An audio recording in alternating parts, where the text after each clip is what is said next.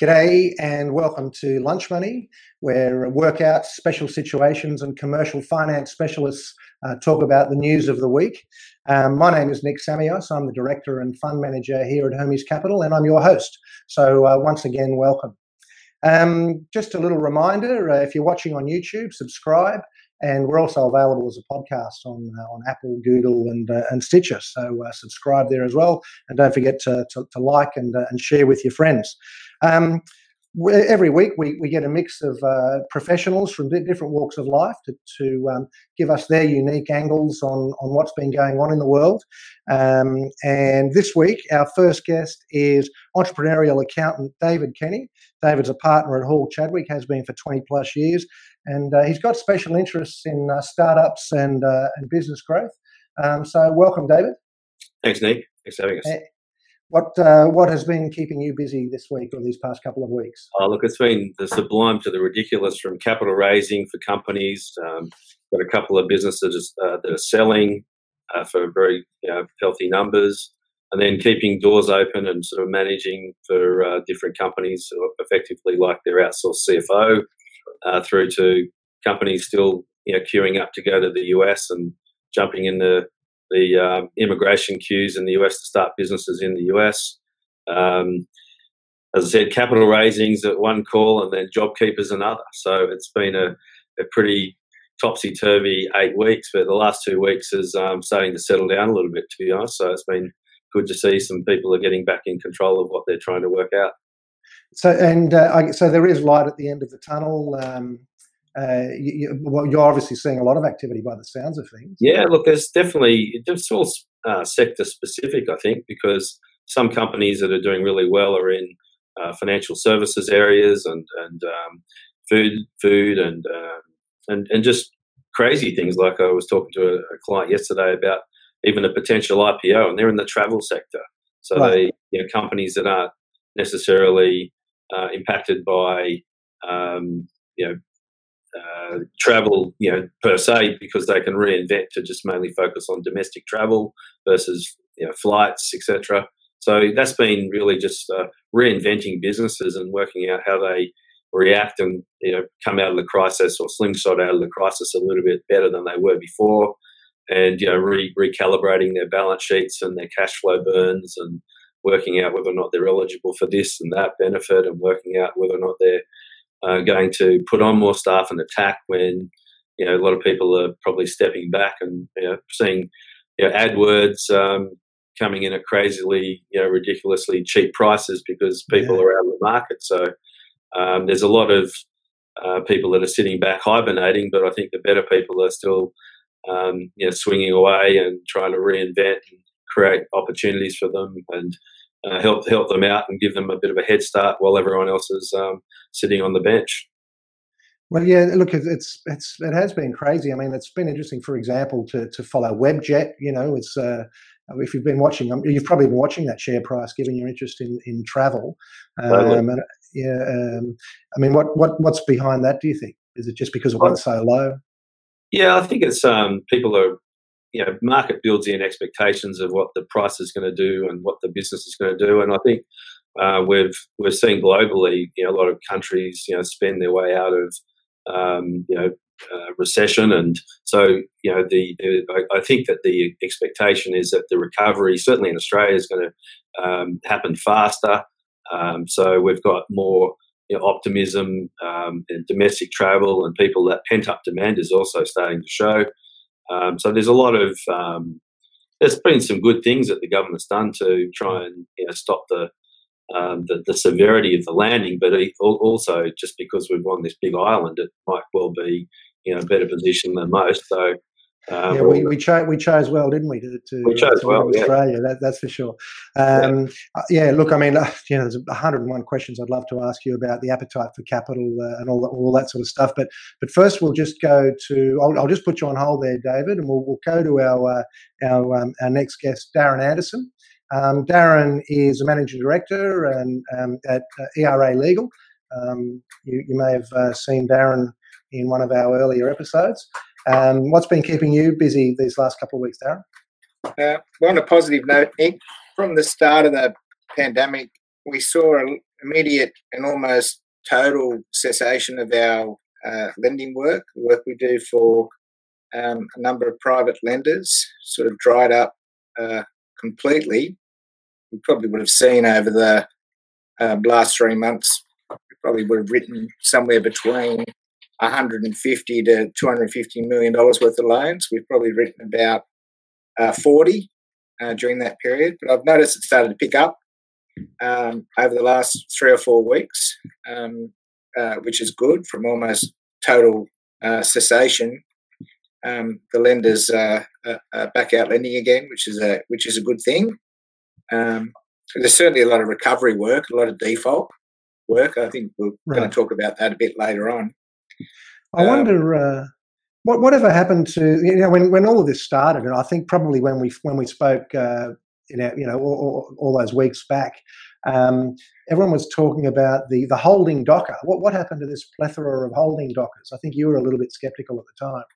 Well, I think the government gave the whole country a holding DOCA. The Scott Morrison gave the whole country a free holding DOCA. To the chagrin of a number of insolvency lawyers and insolvency practitioners, by giving a 6-month moratorium against any director-related insolvent trading claims, and also essentially telling everybody they didn't have to pay their debts for 6 months by changing the 3-week period on statutory demands to a period of 6 months. So essentially, your payment terms were extended by the government by 6 months. And you're saying that you're seeing a little bit of lending activity come back. I can say that, in my personal experience, people are still reluctant to make commitments because there's still a certain level of uncertainty. Do you think that's changing? Well, I'll put it this way. I think that you could put 100 million or 100 billion out the door tomorrow if you're if you're a silly lender with plenty of capital. So it's not because the lenders don't have an appetite to lend. It's because the lenders are sensible and just sitting back and taking a breath and waiting and picking the right deals. So certainly for a lender, there's plenty of deals out there. But if you want to be a sensible lender, pick the right ones. Yeah, I think that certainly it's a question of sticking to your knitting. I mean, we've certainly seen plenty of what you might call opportunities that are weird and wonderful, but certainly nowhere sort of necessarily down the centre of what our mandate or bailiwick is.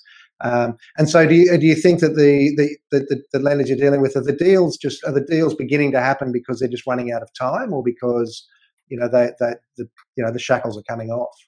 I think the deals are happening because the lenders are more comfortable with how the market is playing out.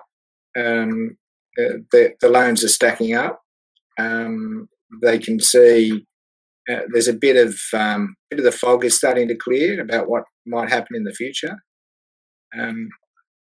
I've just got a question actually, Darren. I haven't seen this before. We're just using a little bit of technology, but one of our viewers is asking, are they distress lends, or I guess because you're in the private, a lot of your borrowers, a lot of your lenders are private.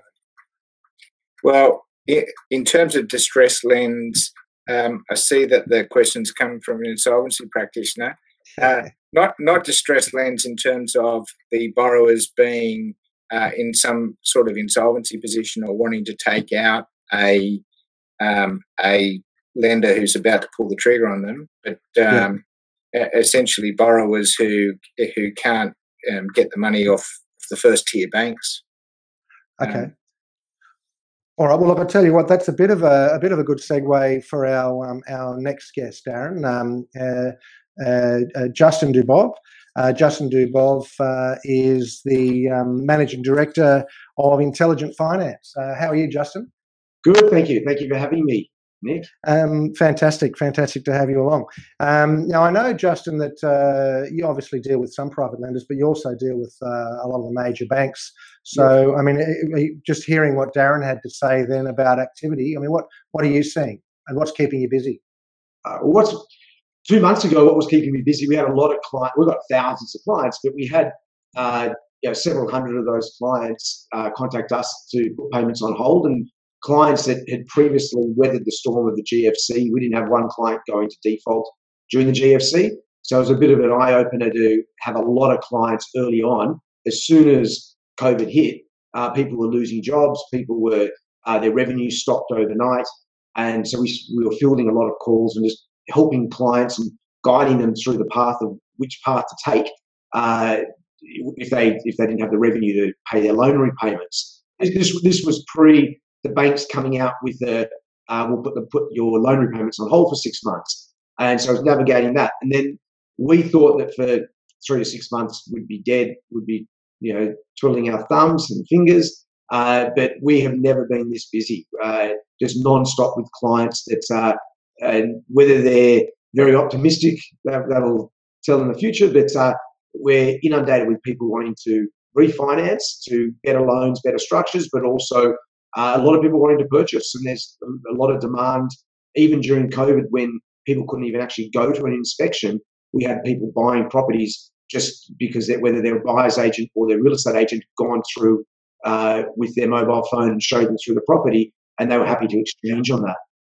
I must say, I've been following Chris Joy, who writes for the AFR, and he's been having a bit of fun with the property bears. I mean, I'm not sure if I describe him as a bull, but he's certainly not a bear, and he's done a lot of research showing that the property market's doing okay. And I'm not sure if you follow him. I just wonder. I've been speaking to some equipment finance brokers lately, and they're saying that if they're taking a deal to one of the major banks, for example, that major bank is requiring the borrower to sign to say whether or not they've asked for a payment holiday or a hiatus, a 6-month reprieve from other banks, and that's basically precluding them. Are you coming across any of that?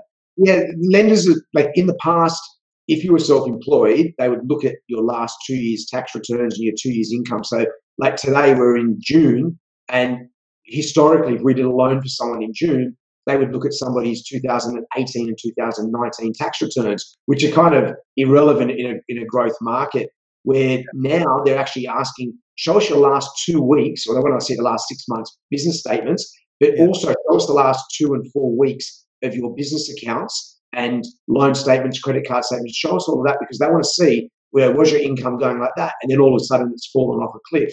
And then some lenders are wanting to know, have you taken on JobKeeper?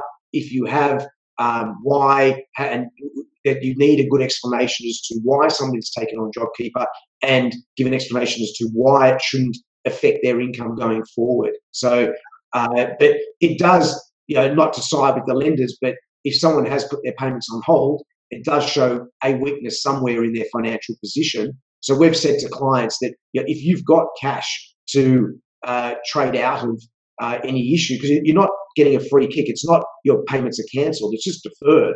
So if you've got 100 grand in the bank, why would you put your $1,000 a month car loan repayments or truck loan repayments on hold? You may as well pay them, and it shows it shows strength and doesn't show any weaknesses in your financials. Because especially that a lot of companies are expecting to trade out of this quite comfortably. So put your payment on hold. Don't just try and take the free kick.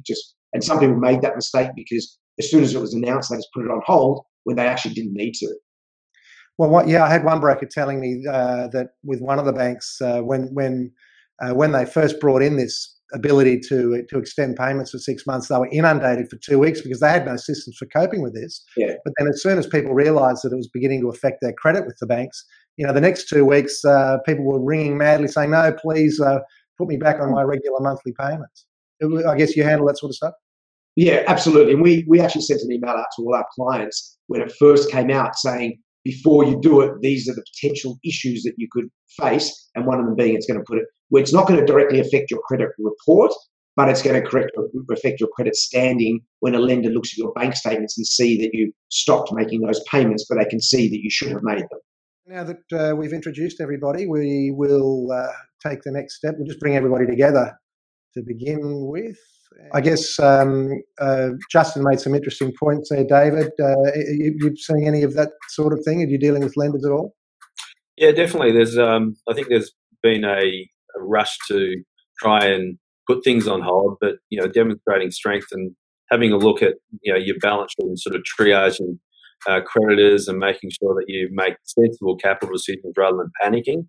has been the key thing, and people are just wanting to know what to do, how to manage that timing and cash flows, and working out, are we going to get JobKeeper? There's a lot of different moving parts. So whenever there's a crisis, I find that a lot of the times the CFO becomes the CEO because you're sort of managing capital allocation decisions, which are pretty critical. And so that's just been in the last 8 weeks with conversations about cash flows and dealing with lenders and negotiating landlord extensions or not. And working out, what's your new business look like after that? After this, are you in a category that's a winner or a loser? And how do you come through that? Okay, now, all right, well, exactly, very interesting. I can just imagine that a lot of lenders would be asking you for your opinions on financials as well. Look, we'll go to our news headlines because we've got a few to get through. We put 3 different headlines together here. ANZ. This was on Monday. ANZ, one of the ANZ bankers was suggesting that businesses, if they're struggling, they should just wind up and walk away. And I think, Darren, you'll remember when we had Scott Langdon on, he made the interesting comment about businesses. It's an opportunity to what did he say? Elegantly dismount was one of the things that he'd said. But so we've got the banks on one hand saying, look, wind it up and walk away if there's no future for your business, rather than seek all of this support. We've got bankers that are more optimistic on their problem loans on one hand, but on the other hand, there's this headline: loan arrears increase with economic downturn. For someone like me who's trying to forecast the future, there's very mixed signals there. What do you make of all of that, Darren? Well, which headline do you follow, I suppose? Getting back to the elegant dismount, I'm a big fan of the elegant dismount. Unfortunately, we're not seeing enough of it. I think this is it's a perfect opportunity for businesses that are in distress to get out with some capital intact. And when I read that article about what the ANZ had said, I thought Scott might have ghostwritten it, because that's what he was talking about 8 weeks ago. Yeah. In relation to the headline that was in the AFR about the bankers being more optimistic, I think the problem with that article is that the anticipation was wrong. People seem to anticipate that everything was going to fall over and collapse within a short 3-month period. I think the reality is things are going to be okay up until about Christmas time or thereabouts, except if you're in hospitality or you're in tourism, which is a disaster. The real problems are going to start to flow through, I think, next year. Next year, when the focus is off the banks, people have forgotten about, we're all in this together. We've got to work collectively and be nice to each other. When the banks and the lenders start to crack down, or the first-tier banks start to crack down on their banking covenants, people are without a job. All the businesses who have been shut down and have reopened realise they can't survive. That's when things are going to really get ugly, and I think you're going to see a catastrophic number of mortgage defaults, both residential and commercial, and that'll flow through from about the end of the first quarter next year through into 2022. So I think we're in for a long, hard road. So you're really saying that this sort of, I guess, no man's land, or whatever you want to call it, that we're kind of in at the moment. You're seeing an extension of that. There's not going to be a correction as such in the short term, is what you're saying. What do you think, David? I mean, let me just interject by saying, I've been speaking to a bunch of people through the week who tell me that the banks are doubling their capacity in their workout teams, and the banks themselves are expecting trouble from September, onward. People are talking about a cliff. I know, David, you're sort of, I'm not sure what part of the building you're sitting in, but I know you're not sitting in the same part as your insolvency guys. So you've sort of got a more optimistic view, presumably. Well, I think that at a macro level, what Darren's saying is right. There's going to be some headwinds that we're going into, but it's dangerous to rely on a general statement to say, look, wind it up and walk away, because a lot of companies that I'm working with really are reinventing, and they're coming out of this stronger because they're being able to really look at how they're allocating their capital and who they're hiring, and reviewing their teams and working out where their customers are going and how they can support them, and they're going to come out of this stronger. So obviously, it's a good opportunity if your balance sheet is weak and you've got no reasonable way of changing up what you're serving up to customers, and your unit economics don't make any sense anymore. Then definitely it's probably worthwhile considering walking away and sort of no longer being liable or being potentially personally liable. And in this amnesty, I guess we have an opportunity to look at that, where there's a little bit of all bets are off in terms of insolvent trading. But I think that there's no doubt that there's going to be some companies that are going to fall over much more after this 30 September goes through, because everyone's sort of sitting on their hands waiting to see, what do I do? And banks aren't appointing, and all of those things are making it a sort of a false sense of security. But equally, well, there's going to be some people come out of this stronger. I mean, some of the best companies, or the best company on the ASX by market cap, CSL came out of a crisis, and so I don't think it's not a one-stop shop. For the message is walk away. I think we've got lots of good companies out there doing quite well in this environment. Well, yeah, I mean, I guess there's M&A opportunities and all sorts of things. Just before we move to the next headline, Justin, anything you'd like to add? Yeah, I think from what we've seen, that's over the past 10 years, especially when as all these businesses have been ramping up and wanting to borrow money, there have been a lot of companies that don't have the basic fundamentals that that you're in business to make profit. There are a lot of businesses just in it to build a customer base and try and sell their business, and a lot of those companies we're seeing are struggling because they didn't have any decent revenue or decent profit coming in the door to keep them alive. So it's kind of the COVID has basically expedited their demise. So things like throwing money at them for JobKeeper and all these incentives is putting someone on life support that probably should have not been there in the first place. Right.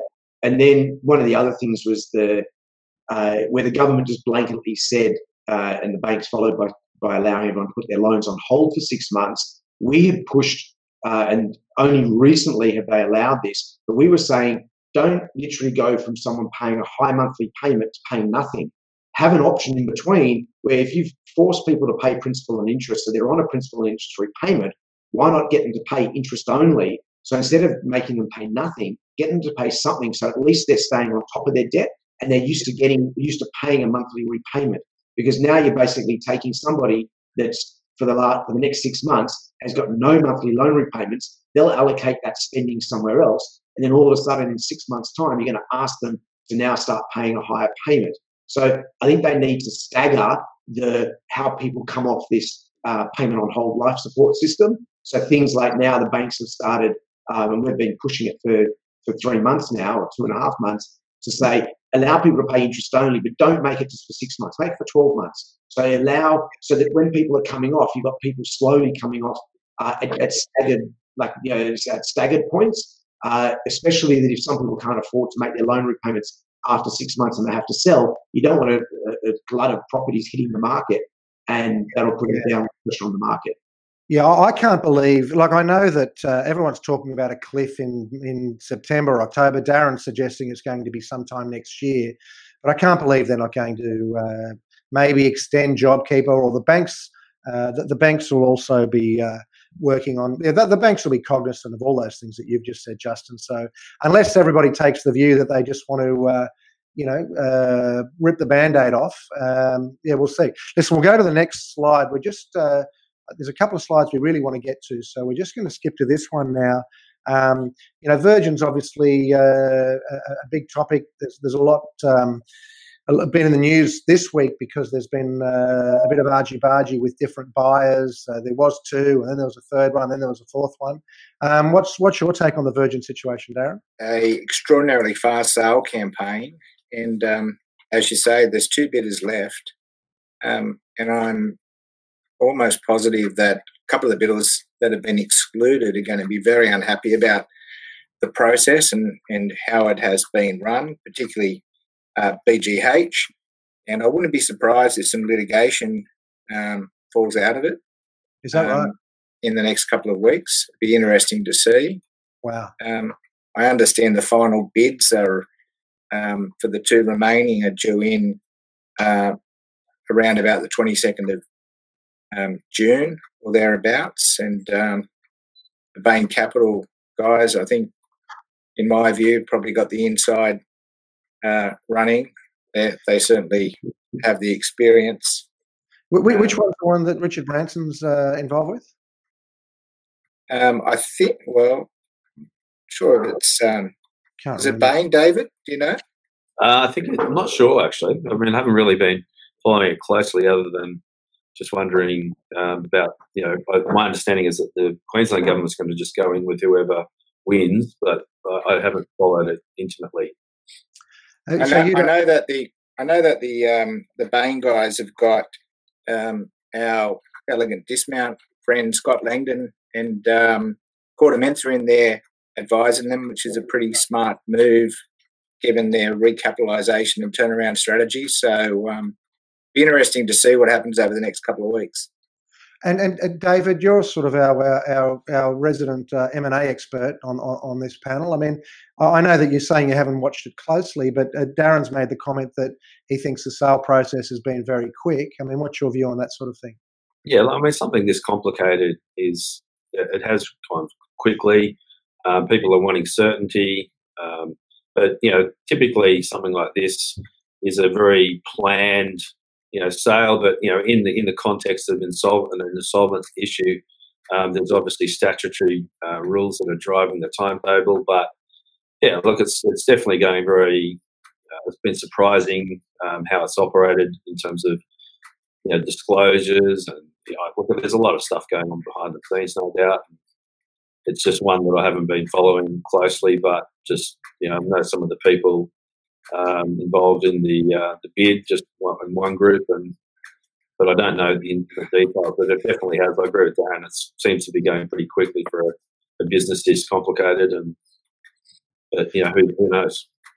Yeah, I guess I'm a virgin frequent flyer, so that's kind of the extent of my interest at the moment. I just hope that they're still there and all my points are intact. There was an article yesterday. I mean, through the week, I'm obviously seeing these articles and thinking, geez, that'll make an interesting talking point. And there was the ATO to investigate $11 million JobKeeper claim. And then today, we've got the cops raid firm over JobKeeper rort. I'm just reading the headlines there. I'm not making any accusations, but it was a betting company in Victoria. Yeah. I don't know the background here, but Darren, what have you been following this one at all, or do you think there'll be more of this? I think, unfortunately, there'll be a lot of it, and I think anyone who's rort in the JobKeeper scheme, it's a disgrace because it's so easy to rort, and the government and the authority should come down on them like a ton of bricks. It's just like cheating on your BAS or cheating on your social security. Yeah, people. It seems to be awfully quick that they've swooped in on this. Well, one would imagine that someone from inside that business has tipped off the authorities. One would think that the government would want to get the message out there very quickly that if you're rorting the JobKeeper scheme, they're going to come down on you like a ton of bricks because, as I say, it's extraordinarily easy to rort, and I think there'll be a hell of a lot of it going on, unfortunately. Yeah, I think it's a positive message too, Nick, to get it out quickly to say, it's there for people that need it, and if you're not entitled or you artificially contrive, your turnover figures, which is I think what they were. The AFR was saying there was some internal emails. I have read that article, and I think it's a good message that the ATO are getting on the front foot to say, be aware that it's not free money. There are very stringent criteria. But interestingly, I think that a lot of people haven't claimed JobKeeper because one of the statements was that it's incredibly complicated because it's been the legislation that's been done by press releases and Treasury announcements and changes and new formulas. So it has been a pretty stringent thing that's been applied. But, yeah, there's going to be a lot of I'm sure Darren's right. There'll be a lot of people claiming it that aren't entitled to it. So that's going to keep the ATO busy for a long time, I'd say. Can I just add this quickly, Nick, as well? It's not only the JobKeeper that's being rorted, but it's the commercial landlords who are also getting rorted under the code by tenants who do not fulfil the criteria but are claiming to fall within the code as well. So it needs to stop. Listen, I've just had a couple of our viewers have told us that it's the Cyrus bid is the one that Richard Branson's involved with. They want to bring the fun of they want to bring back the fun of Virgin Blue. So happy days to them if that happens. Well, so that's that. I'll just give you my mercenary thought when I saw that. I thought, gee, I wonder, there might be some lending opportunities there for people that need to write big fat checks back to the ATO. There might be something in that for Justin and myself when that happens. And so we'll go to if we can go to the slide about the $1 billion stimulus injection. Here we go. And I'll ask you to comment on this one first, Justin. So this is where the government's announced a $1 billion boost for builders to kick off a stimulus. Firstly, what I guess, Justin, what do you think it'll mean for the property market? And are the banks ready to support this activity? People presumably aren't going to be doing all this building activity out of their piggy banks. Presumably they'll need bank support. What do you think? Well, I think they've made JobKeeper so easy to claim, and they've made this one so hard to claim. It's so technical with how you've got to earn below a certain income, you've got to spend a certain amount, but not too much. So there's too many restrictions, and they're trying to get people to spend. You got to spend $150,000 to get your $25,000 back, but for most people, and then you only can spend it if you've got a property on an existing property that's valued at less than 1.5 mil or a new build of less than $750,000. But people don't make those sort of decisions to spend $150,000 to $750,000 worth of building costs overnight. So it's going to take 3 or 4 months for someone to decide what they want to do. They've got to go get council-approved plans if they're spending, if they're renovating a house. So I think my personal opinion is, instead of making it on a investment that might take 3 or 4 months before a tradesman actually will even need to be engaged, because if someone engages a tradesman tomorrow, it's because they were just about to sign a building contract, because you have to sign a building contract to be able to get it. So I think it probably would have been better delivered and more people could have used it if it was more about renovations. So any renovation over 10 or 20 grand, whatever it might be, you want to install a new deck, paint the house, put new tiles in the bathroom, and put a cabana on your swimming pool out the back. Put a cabana out the back of your swimming pool. What about some pink bats? Pink bats. But each of those. Because my concern is that people are going to rush.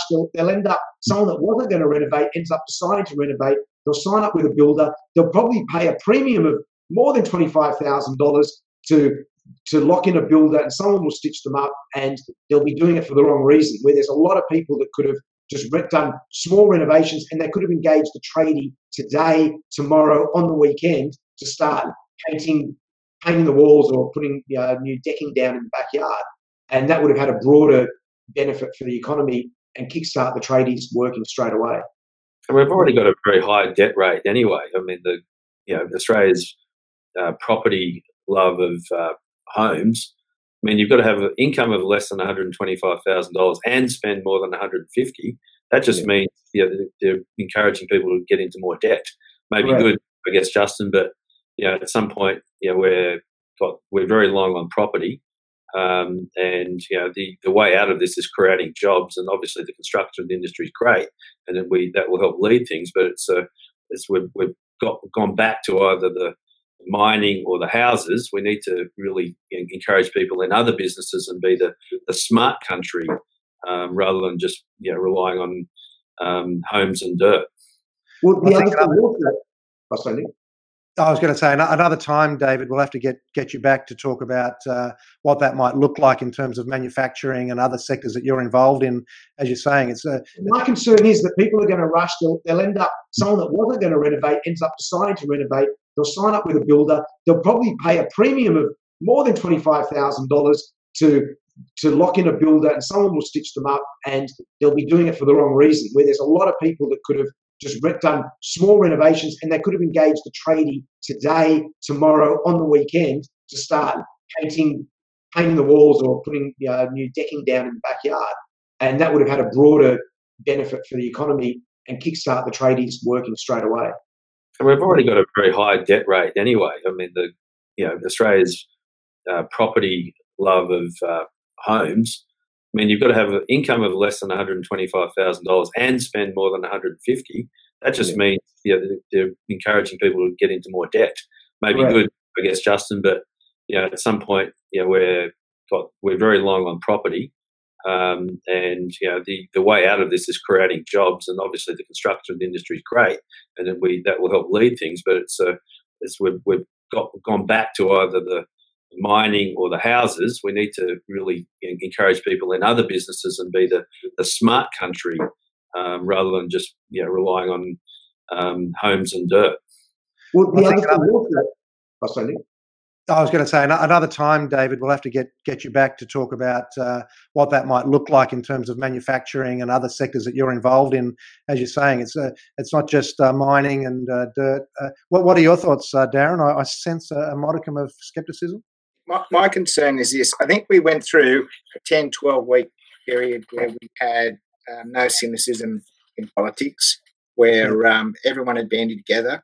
I think this statement about the building stimulus is really, the cynical politics is starting to come back.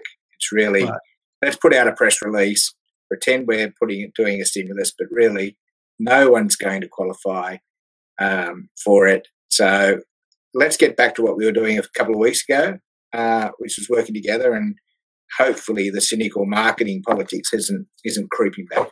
That's what I fear. Yeah. And also, it's going to it's starting to happen.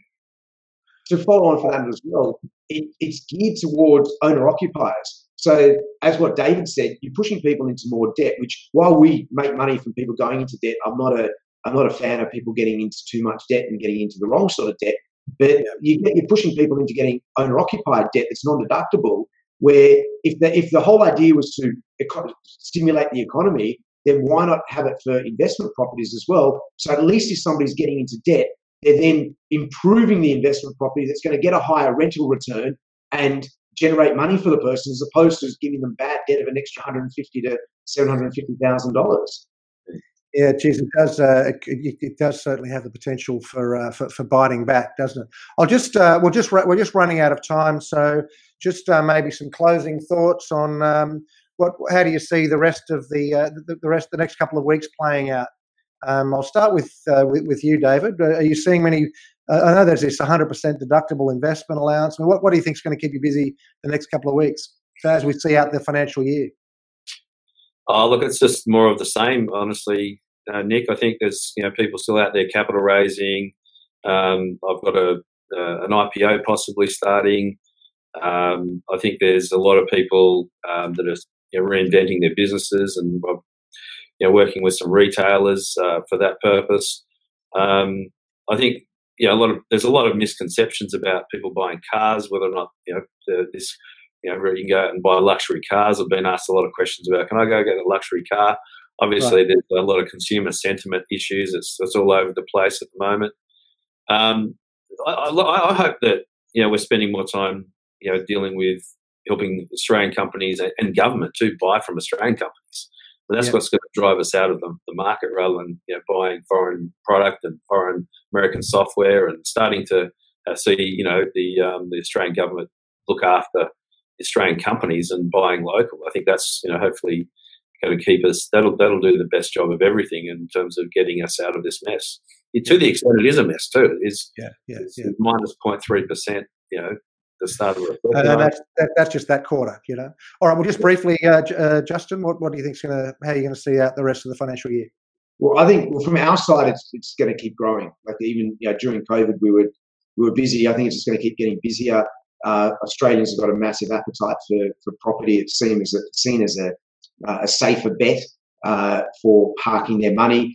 We've got a lot of clients that have got a lot of cash in the bank at earning 0.1%, like bugger all. You put it into an investment property, you're going to get 3. Assuming your tenant pays, you get say 2, 3, 4% rental return and potentially capital growth.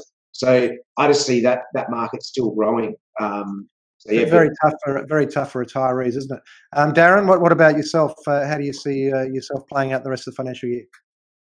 What I'm looking forward to, Nick, is the Queensland Premier letting us back into Queensland so we can all go on our winter holidays and spend some money in the country. So I think it needs to be a bit of sense with that, but really more of the same, Nick. I can't see anything changing over the next couple of weeks, but hopefully we can get some of the borders reopened so we can start generating some income for the poor hospitality workers and the tourism operators that are suffering the most. And could I just say, make a plug? The restaurants are reopened. Get out, if you've got money, get out and spend some money in the restaurants and bars and help the people out who really need it. Absolutely, that's a great point. All right, well, look, on that, we'll wrap up. So many thanks to Justin Dubov from Intelligent Finance, to David Kenny from Hall Chadwick, and Darren Anderson from ERA Legal. Thank you very much to those of you that have watched us live. Shout out to those of you who are watching us on replay on YouTube over the weekend, or who've downloaded the podcast. Thank you very much, and we look forward to your feedback. So we'll leave it there. So thank you very much, everybody. Thanks, Nick. Thanks, Nick. Thanks, Nick. Cheers.